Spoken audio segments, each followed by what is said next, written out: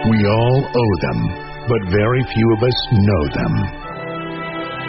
They are the men and women of our military and first responder communities. And these are their stories. American Warrior Radio is on the air. Welcome to American Warrior Radio, broadcasting for the 4 Patriots studio. This is your host, Ben Bueller-Garcia. At 4 Patriots, they believe in freedom and self-reliance and provide your family the tools to do so. Visit the number 4, then patriots.com, and enter the code WARRIOR for 10% off your first order. They call it an Alive Day, the anniversary of the date a veteran almost lost their life in combat. For Sergeant Mary Herrera, that day came on November 8, 2003, when she was the lead gunner in a convoy that came under attack. For Marine Donnie Doffenbaugh, it was October 12, 2004, when he was shot in the face south of Baghdad. The wounds ended both of their military careers, and it put them on a long and hard journey towards recovery and reintegration to civilian life. Something else these two warriors share in common, beside their scars, is the fact that they found a second mission helping other severely wounded veterans from the global war on terror on their difficult journeys. Both are joining us on American Warrior Radio today.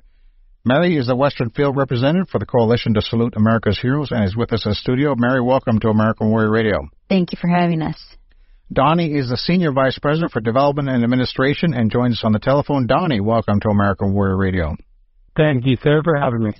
Donnie, let's start with a little bit of your background. As I understand it, you're from a small town in Iowa called Des Moines? Montmagny? Where? Yeah, you sound like the fraud alert department of Wells Fargo telling us I don't know where I'm from. Born and raised in Des Moines, Iowa. That's kind of an inside joke, folks. I spent some time in the Midwest, too. And I trust me, the number of times that people mispronounce Tucson, yeah, I feel for you, brother. Now, you, let's say Donnie didn't have an idyllic childhood, not much money in the family. Mother had some issue with drugs. Dad was kind of a hard drinker, and I'm guessing the first thing you wanted to do was to get out of Des Moines.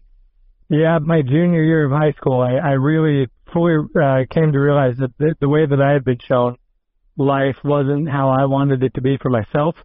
And I'm really, really proud of where I'm at now because of the example that I'm showing my kids.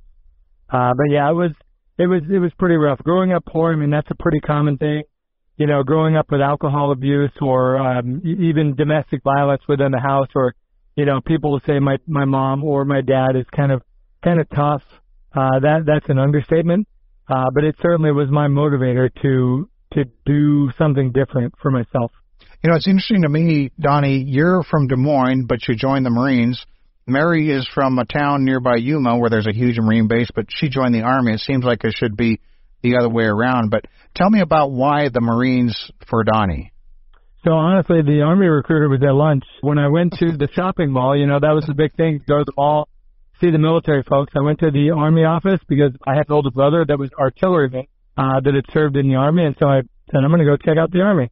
Door was closed. There's a little clock on the wall with the cardboard numbers said, be back in 30. And the Marine that was in his office said, can I help you with anything? And I said, oh, man, I was just here to talk to this Army guy. And then Marine recruited me. He got me in, got me sitting down in the office, probably offered me a soda, I don't remember. And pretty soon I was like, you know what, forget the Army. I think I'm going to join the Marines. And he showed me some, you know, he had some cool posters up in the office. And I said, well, what kind of jobs does that guy do? You know, wearing the cool night vision and the awesome tricked out M16 and all the cool arthritis-inducing flak jackets. He said, oh, those are infantry. You know, that's the type of infantry job. Kicking in doors and going after bad guys and going on long walks. I was sold, so I said, sign me up. Fair enough. Mary, that's a tough one to beat. You grew up in a little town called Somerton. If people know their geography, it's just this side of the U.S.-Mexico border near Yuma, Arizona. What was the appeal of the military for Mary Herrera? Well, I polar opposite of Donnie. I grew up in a Leave It to Beaver Mexican household. Great childhood. Since I was a child, I wanted to be in the military. I wasn't aware of it, branches, didn't know. I just wanted to be a soldier. And I did a year of college and then a night of insomnia having to do some school papers. I realized, oh, yeah, I wanted to go into the military. So I go into the recruiting station, and my choice was between the Marine Corps and the Army. And the coolest things that I could do was military police. And the Marine Corps recruiter said, well, if you want to be military police and go out in the field and get dirty and have fun, you'd probably have more opportunity with the Army. So the Army it was. Now, this is well after it was generally accepted that women could fulfill roles that might engage in combat, right? No, this is before that. Okay. This is before that. During the Clinton administration, which he had just finished his administration, Bush had started, there was a little bit more opportunity for females in the military. Okay. What's interesting to me about the both of you is the both of you are citizen soldiers. Donnie was a reservist. You were with the Arizona National Guard, which generally means you had your day job as well. One of the things that frustrates me the most is when people talk about Guard and reservists and use the phrase weekend warriors. The global war on terror showed very clearly the extent to which everybody in our military is well trained up, is ready to fulfill any role. Donnie, in your case, I think you said when you were deployed you had maybe 7 days with the Marines there on the ground, and next thing you know, it was all yours. Good luck. Yeah, so mine was interesting because the good thing, I will say the good thing about the choice that I made, which I switched from active to reserve about 35 days prior to my ship off for boot camp day, was that during that time it allowed me to go through a trade apprenticeship program that was 3.5 years, and then I turned out as a local 106 for Des Moines, Iowa, union carpenter. And one of my favorite things still to this day is to turn nothing into something. And I'm a big fixer guy, big handyman. So by making that choice, it really, had I not been shot, it would have set me up for what would have been my lifelong career. And so no complaints for me. But yeah, I was, once we did the acclimation in Kuwait, and then we flew into Baghdad. And day one, I mean, our convoy was hit. The first vehicle in the convoy was hit on day one, going from Baghdad down to the Sunni Triangle area that we would patrol, called Mahmudiyah. Wow. Now, Mary, what was your day job, if you will? I was actually in a program called the Green to Gold program. My goal was to make the Army a career. I wanted to retire out of the Army. So since I had a year of college in, I was doing full-time college, National Guard on the side, get my E5 with the Guard, and at that point walk on to officer candidate school and become an officer in active duty Army. So that was the plan that I was going for. And you're right, Weekend Warrior. It's a funny name. I don't know how it became that. That's what they call National Guard, even reservists. But I remember most of the guys that I was serving with, they were law enforcement, Border Patrol agents, supervisory Border Patrol agents, sheriffs from town, local police department. We had a couple that were ATF. So it's a lot of their jobs are 24/7. I tell you, I volunteer with the Employer Support of the Guard and Reserve, so that's why it's a sensitive issue for me. I always stand ready to correct people that these are 100% full, ready to go soldiers, sailors, airmen, Marine, and I guess Space Force even too, Coast Guard. So, Mary, real quick before the next break, Donnie is special, you're both special, but you've got something a little extra special. The Arizona legislature passed a bill named the Mary Herrera. Affectionately known as the Mary Herrera. Tell us about that real quick. Well, that's for anybody that's received a Purple Heart that's a citizen, or not a citizen, that is local to Arizona, Purple Heart, or any first responder that got severely injured, family or whatnot, they can go to any state school for free, tuition free. For free of charge. Very nice. Ladies and gentlemen, this is your host, Ben Bueller Garcia. Learn more about our guests and their organization, the Coalition to Salute America, His Heroes. You can visit saluteheroes.org. Don't forget, you can also find over 500 podcasts at AmericanWarriorRadio.com. Please listen to these messages and share with those that need to hear them. We'll be right back.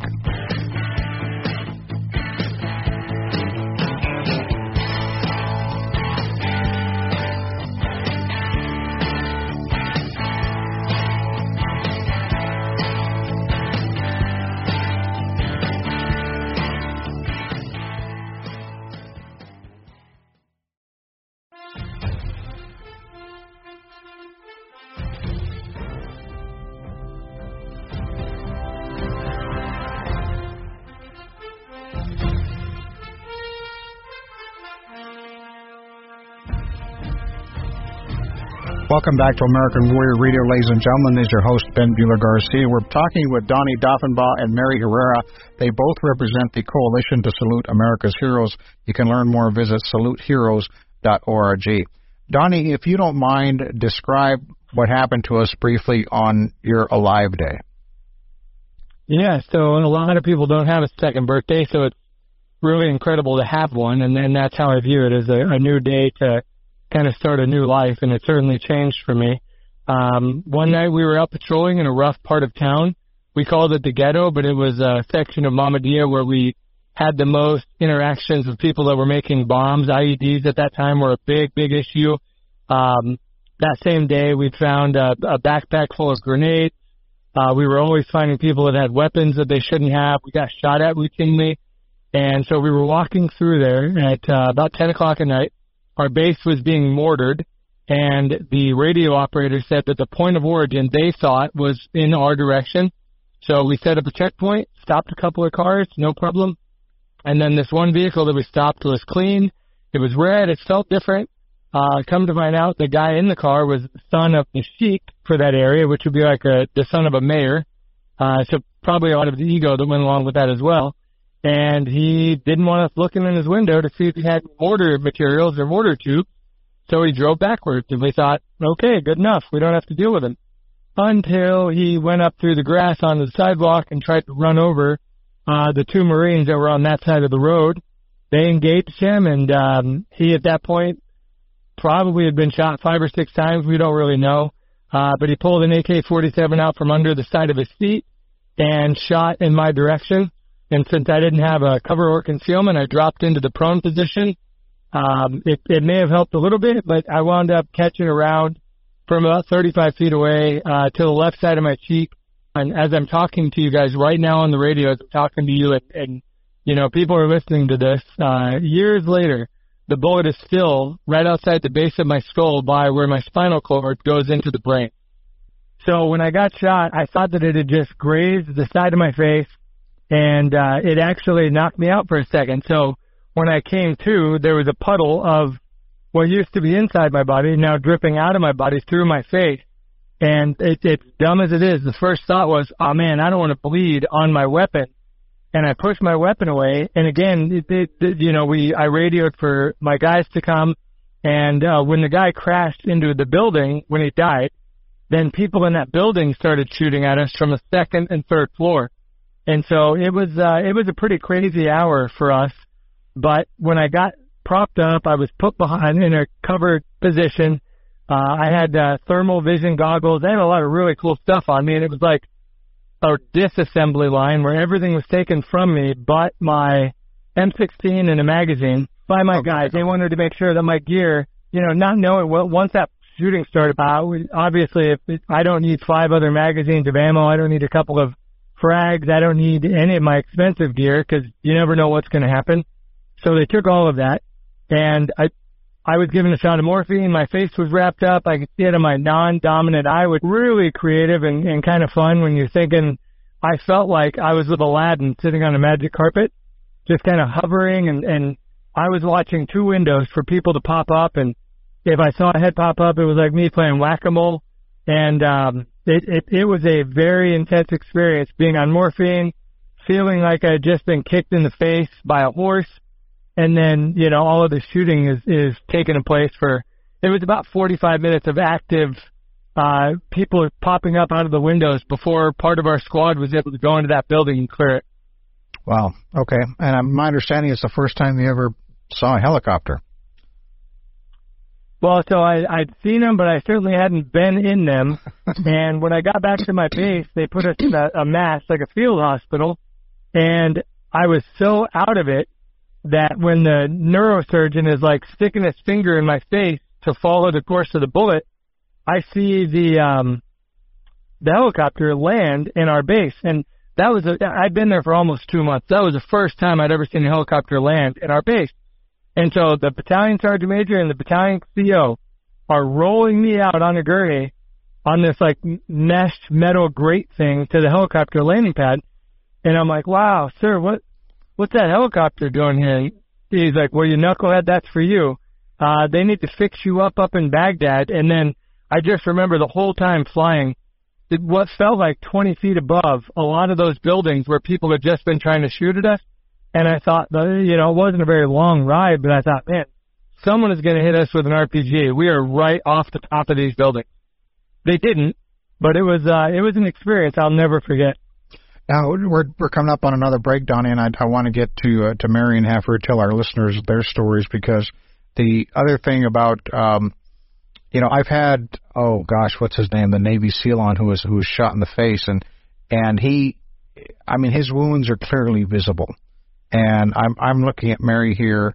The scars are visible, and I guess, Donnie, in your case, being shot in the face, they are as well. And I think that's just, I don't know if you'd consider that at this point in your lives a burden or actually a benefit, because it opens up the conversation so people can understand. And Mary, in your case in particular, I've had a number of female combat veterans on the show. One that always makes me laugh, she was a combat photographer. She was blown up several times, had traumatic brain injury. She's at the VA to get treatment, and the Red Cross had a little table set up there with, coffee and donuts and stuff. And she went to help herself to a donut, and the Red Cross volunteer slapped her wrist and said, "No, those are for the veterans."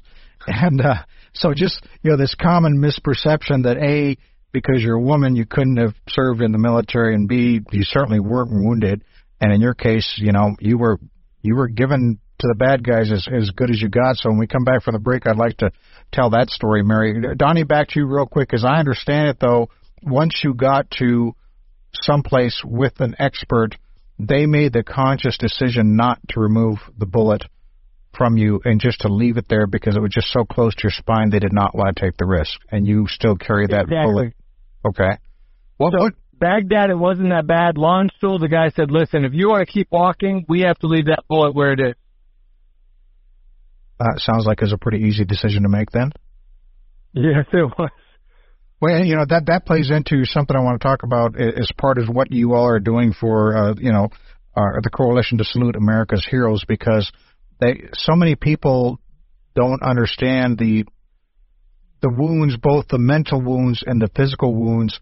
You may have healed, but as I understand it, in many cases, and maybe with both of you, the pain never really goes away. I mean, you're going to live in pain the rest of your life. And in some cases, Donna, you joked about arthritis, but you've got some pretty serious TMJ going on there too, huh?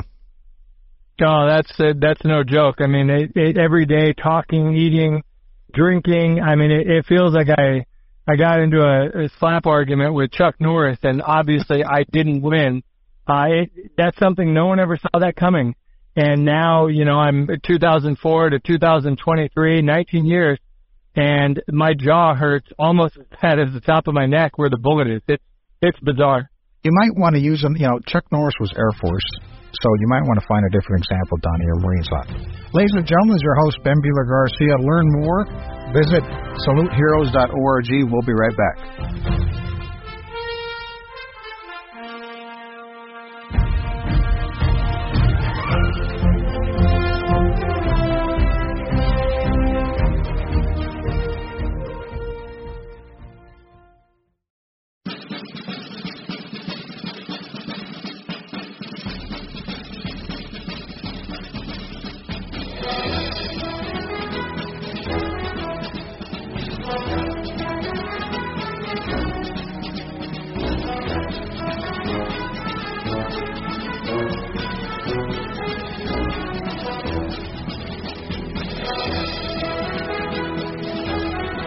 Welcome back to American Warrior Radio, ladies and gentlemen. This is your host, Ben Bueller Garcia. We're broadcasting from the Four Patriots studio.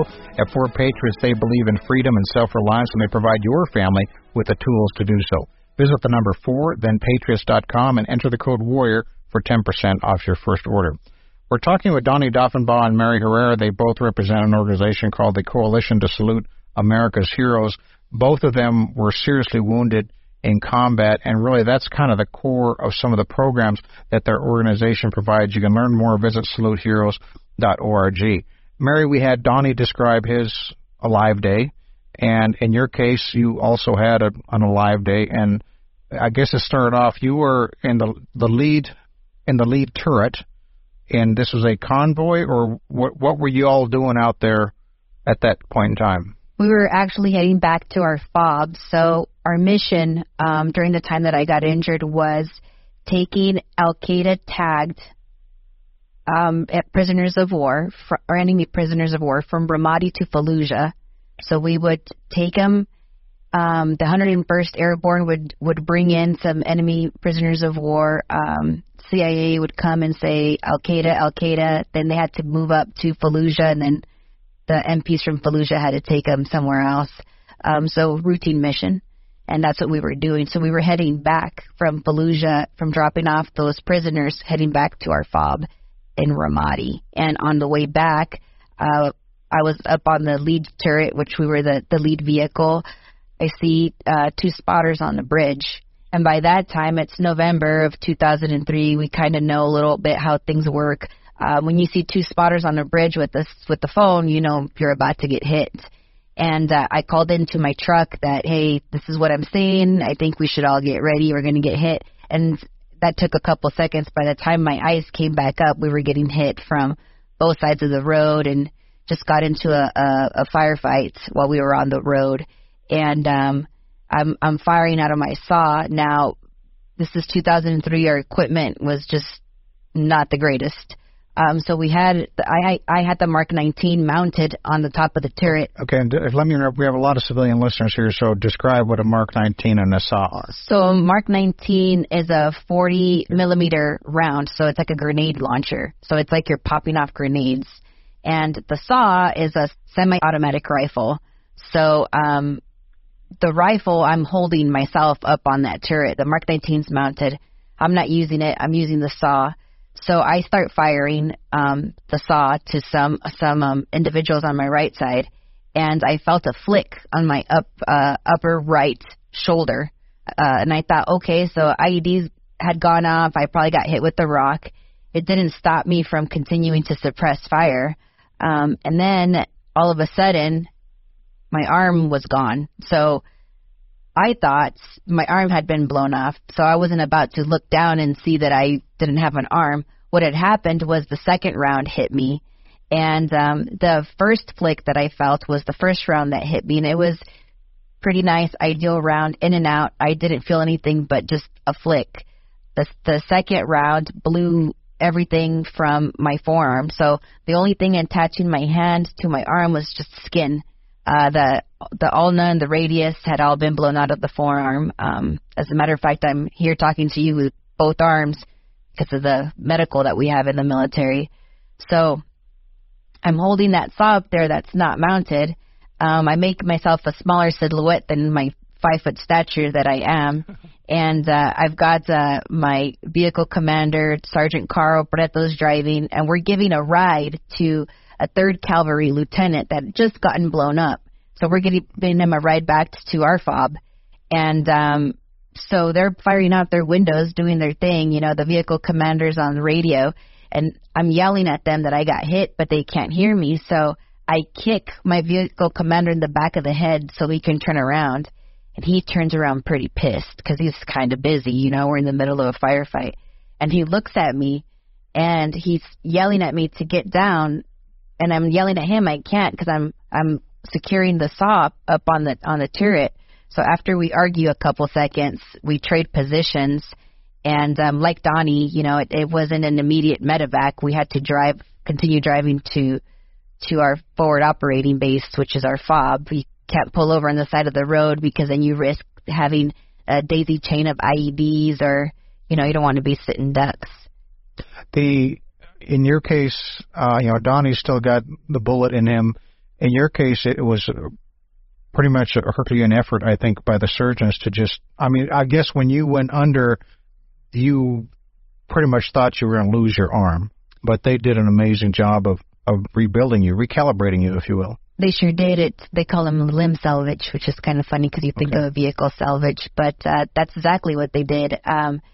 They, since I didn't have the ulnar or the radius and the forearm, they got a cadaver bone.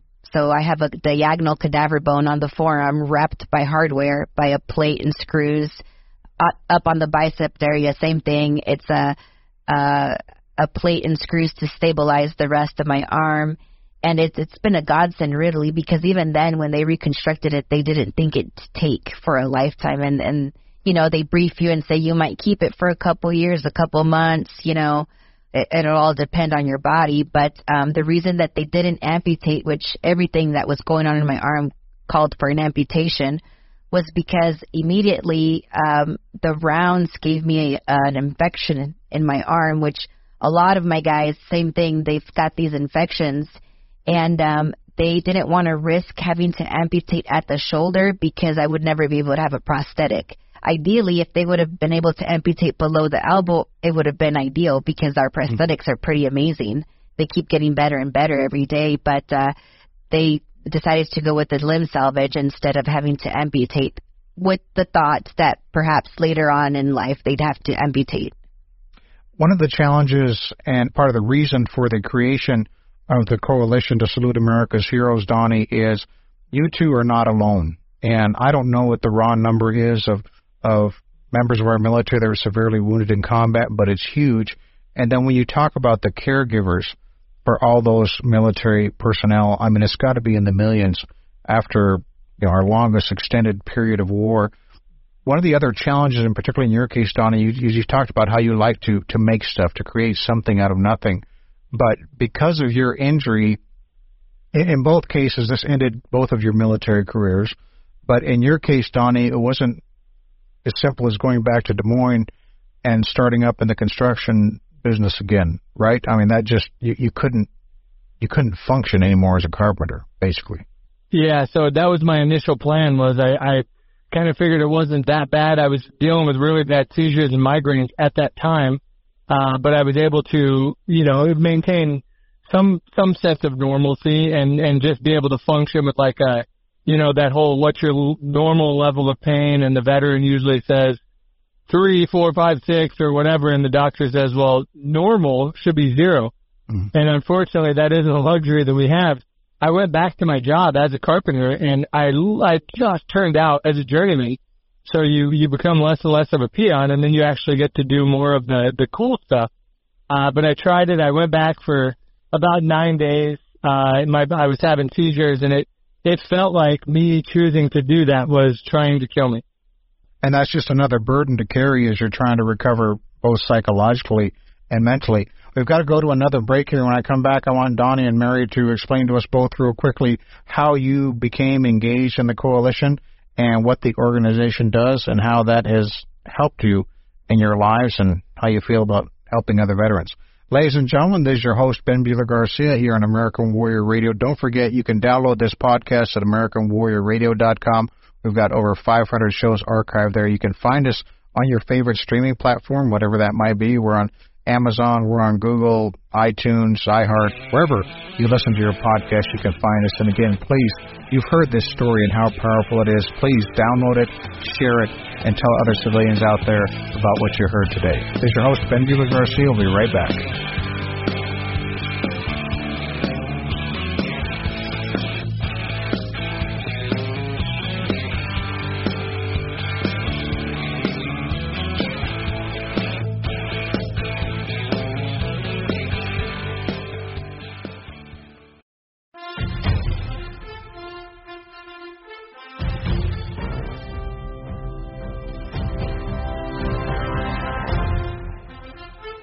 Welcome back to American Warrior Radio, ladies and gentlemen. We're talking about the Coalition to Salute America's Heroes. Joining us, we have Donnie Doffenbaugh and Mary Herrera, both with the organization, both of them severely wounded veterans.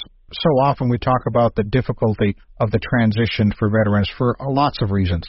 We just had 2 documentary producers on, one of who survived the Battle of Khe Sanh, and they just produced a documentary called I Married the War. And in the documentary, they tell the stories of 11 military wives and their struggles when the war followed their husband home. And one of the things I took from that is that, there's a thing known as secondary PTSD. You didn't have to be in the war to be affected by the war. So spouses, children, and the military members themselves. Donnie, what was your introduction to the coalition, and how did that go? So my introduction was like this. When I got home, I tried going back to my job, thing I loved doing, couldn't do it anymore because of the physical pain, the aspects of it that were kind of outside of like just reading a blueprint, writing stuff down. The physical part was killing me. I was also dealing with exactly what you guys are talking about, where I had a young daughter that was 11 months and like 28 days when I left to go to Iraq. And when I came back, she was 2.5. And so there was this difference in parenting and the way that my wife had done things while I was gone. And it's like, as soon as I got back, I wanted to jump into the driver's seat. That's a bad mixture and a bad idea. And so that weighing on top of my limitations physically and emotionally, I was kind of a mess. The secondary PTSD is very real, and I'll say that. Yeah, basically, when I got home and started realizing some of these limitations, I kind of put walls up around myself emotionally and mentally.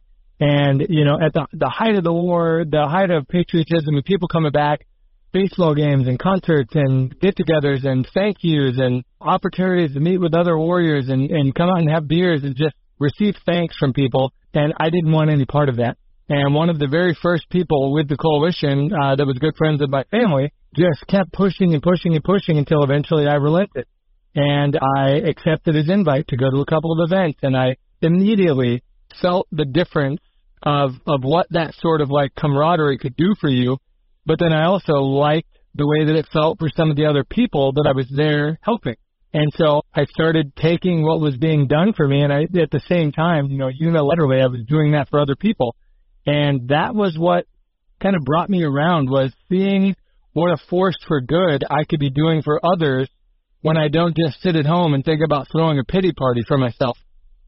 Mary, one of the main initiatives of the Coalition to Salute America's Heroes is, and I'm glad you all are doing this, but it makes me crazy that this even has to be done. One of the things that your organization does is you provide emergency financial assistance for severely wounded veterans and their families. And as I understand it, in 2021, about $583,000, you get 130 to 140 requests a month.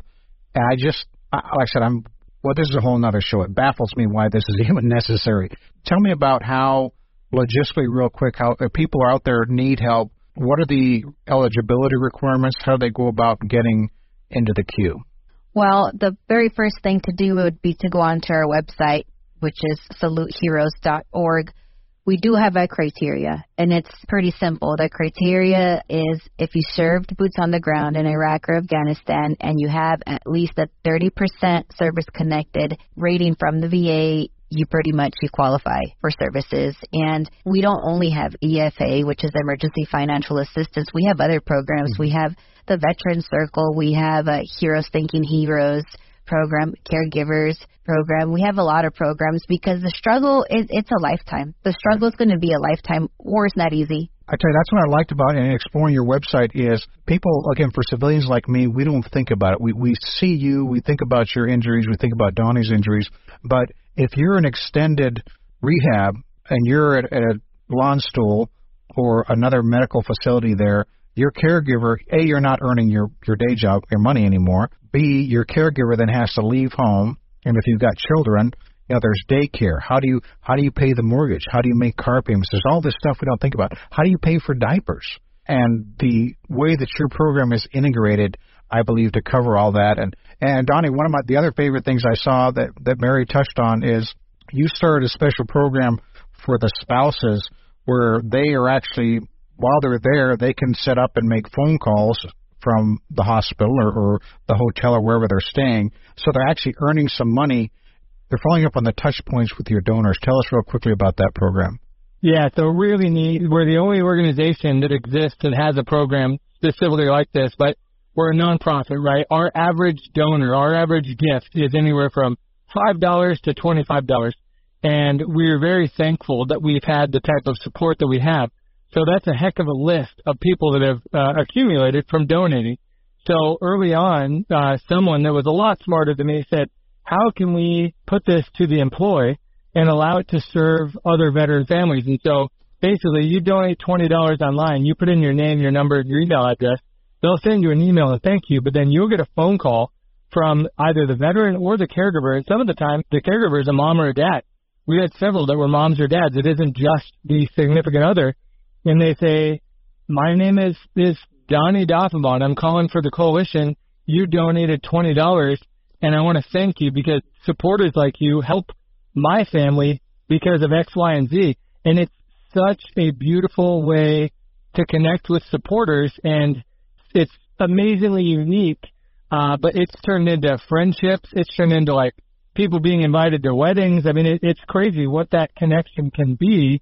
And then, obviously, the donors have never had anyone do that for them. So it develops kind of a brand loyalty with the organization and with our donors. It's really cool, very unique, and I love it. And they're also earning some money to cover those financial gaps themselves.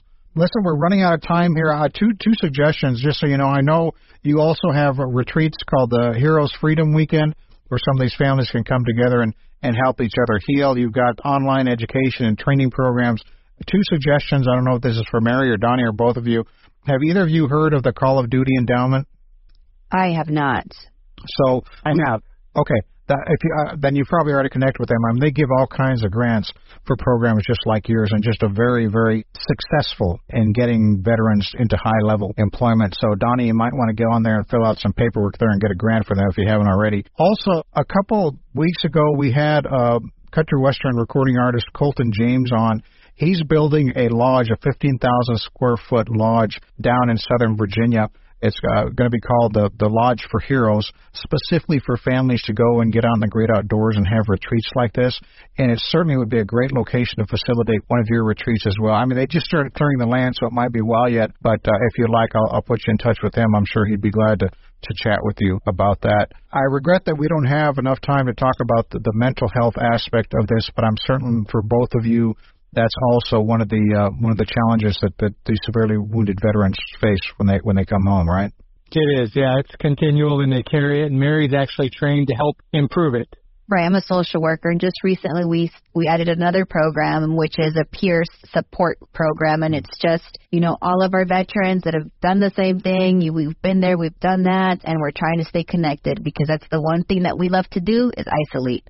So trying to bring us back together and staying connected, hold each other accountable. I tell you, this really came home to us here in American Warrior Radio, and the 10 years I've been doing this show, by far, not even close, the most downloaded podcast is the interview we had with Navy SEAL Mike Day. And they were breaching a bad guy house. Mike was basically shot or got grenade fragments 27 times. 11 rounds went into his armor, 1 disabled his rifle. But the way he described it is, anywhere you could put a finger on me except for my head, I'd been shot. He cleared the house, rescued the family, walked himself to the rescue helicopter. An amazing story. Almost sounds too amazing to be true, but it actually happened. And then he wrote a book a little while later about his experiences, and just what a wonderful fellow, very strong. But you know what? 2 weeks ago, Mike Day took his own life. And I think about, should I have reached out more? Should he have reached out more to us? So, ladies and gentlemen, I really encourage you, visit saluteheroes.org. Support what Mary and Donnie and their comrades are doing to support those families out there. This is just such an important issue. Donna, we've got just about 30 seconds left. You talked about members of our military writing a check, and please share that with us. Yes, sir. So the one thing that's important, I want people to know that even after the wars have ended, is that when you serve, if you are killed in action, that is fulfilling the commitment you made when you signed a blank check made payable to the United States people for an amount up to and including your life. When you get wounded, you pay that amount back slowly but over time, and eventually the amount equals the same. And I think that's one thing that we as a coalition are working to help with, is that continual burden that comes with mental health and physical health-related issues from being wounded. Well spoken. Donnie and Mary, thank you for spending your time with us and sharing your thoughts with our American Warrior Radio listeners. Thank you for having us. Take care. Share these messages. Until next time, ladies and gentlemen, all policies and procedures are to remain in place.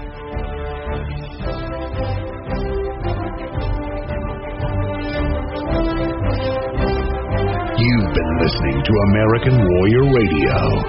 Archived episodes may be found at AmericanWarriorRadio.com or your favorite podcast platform.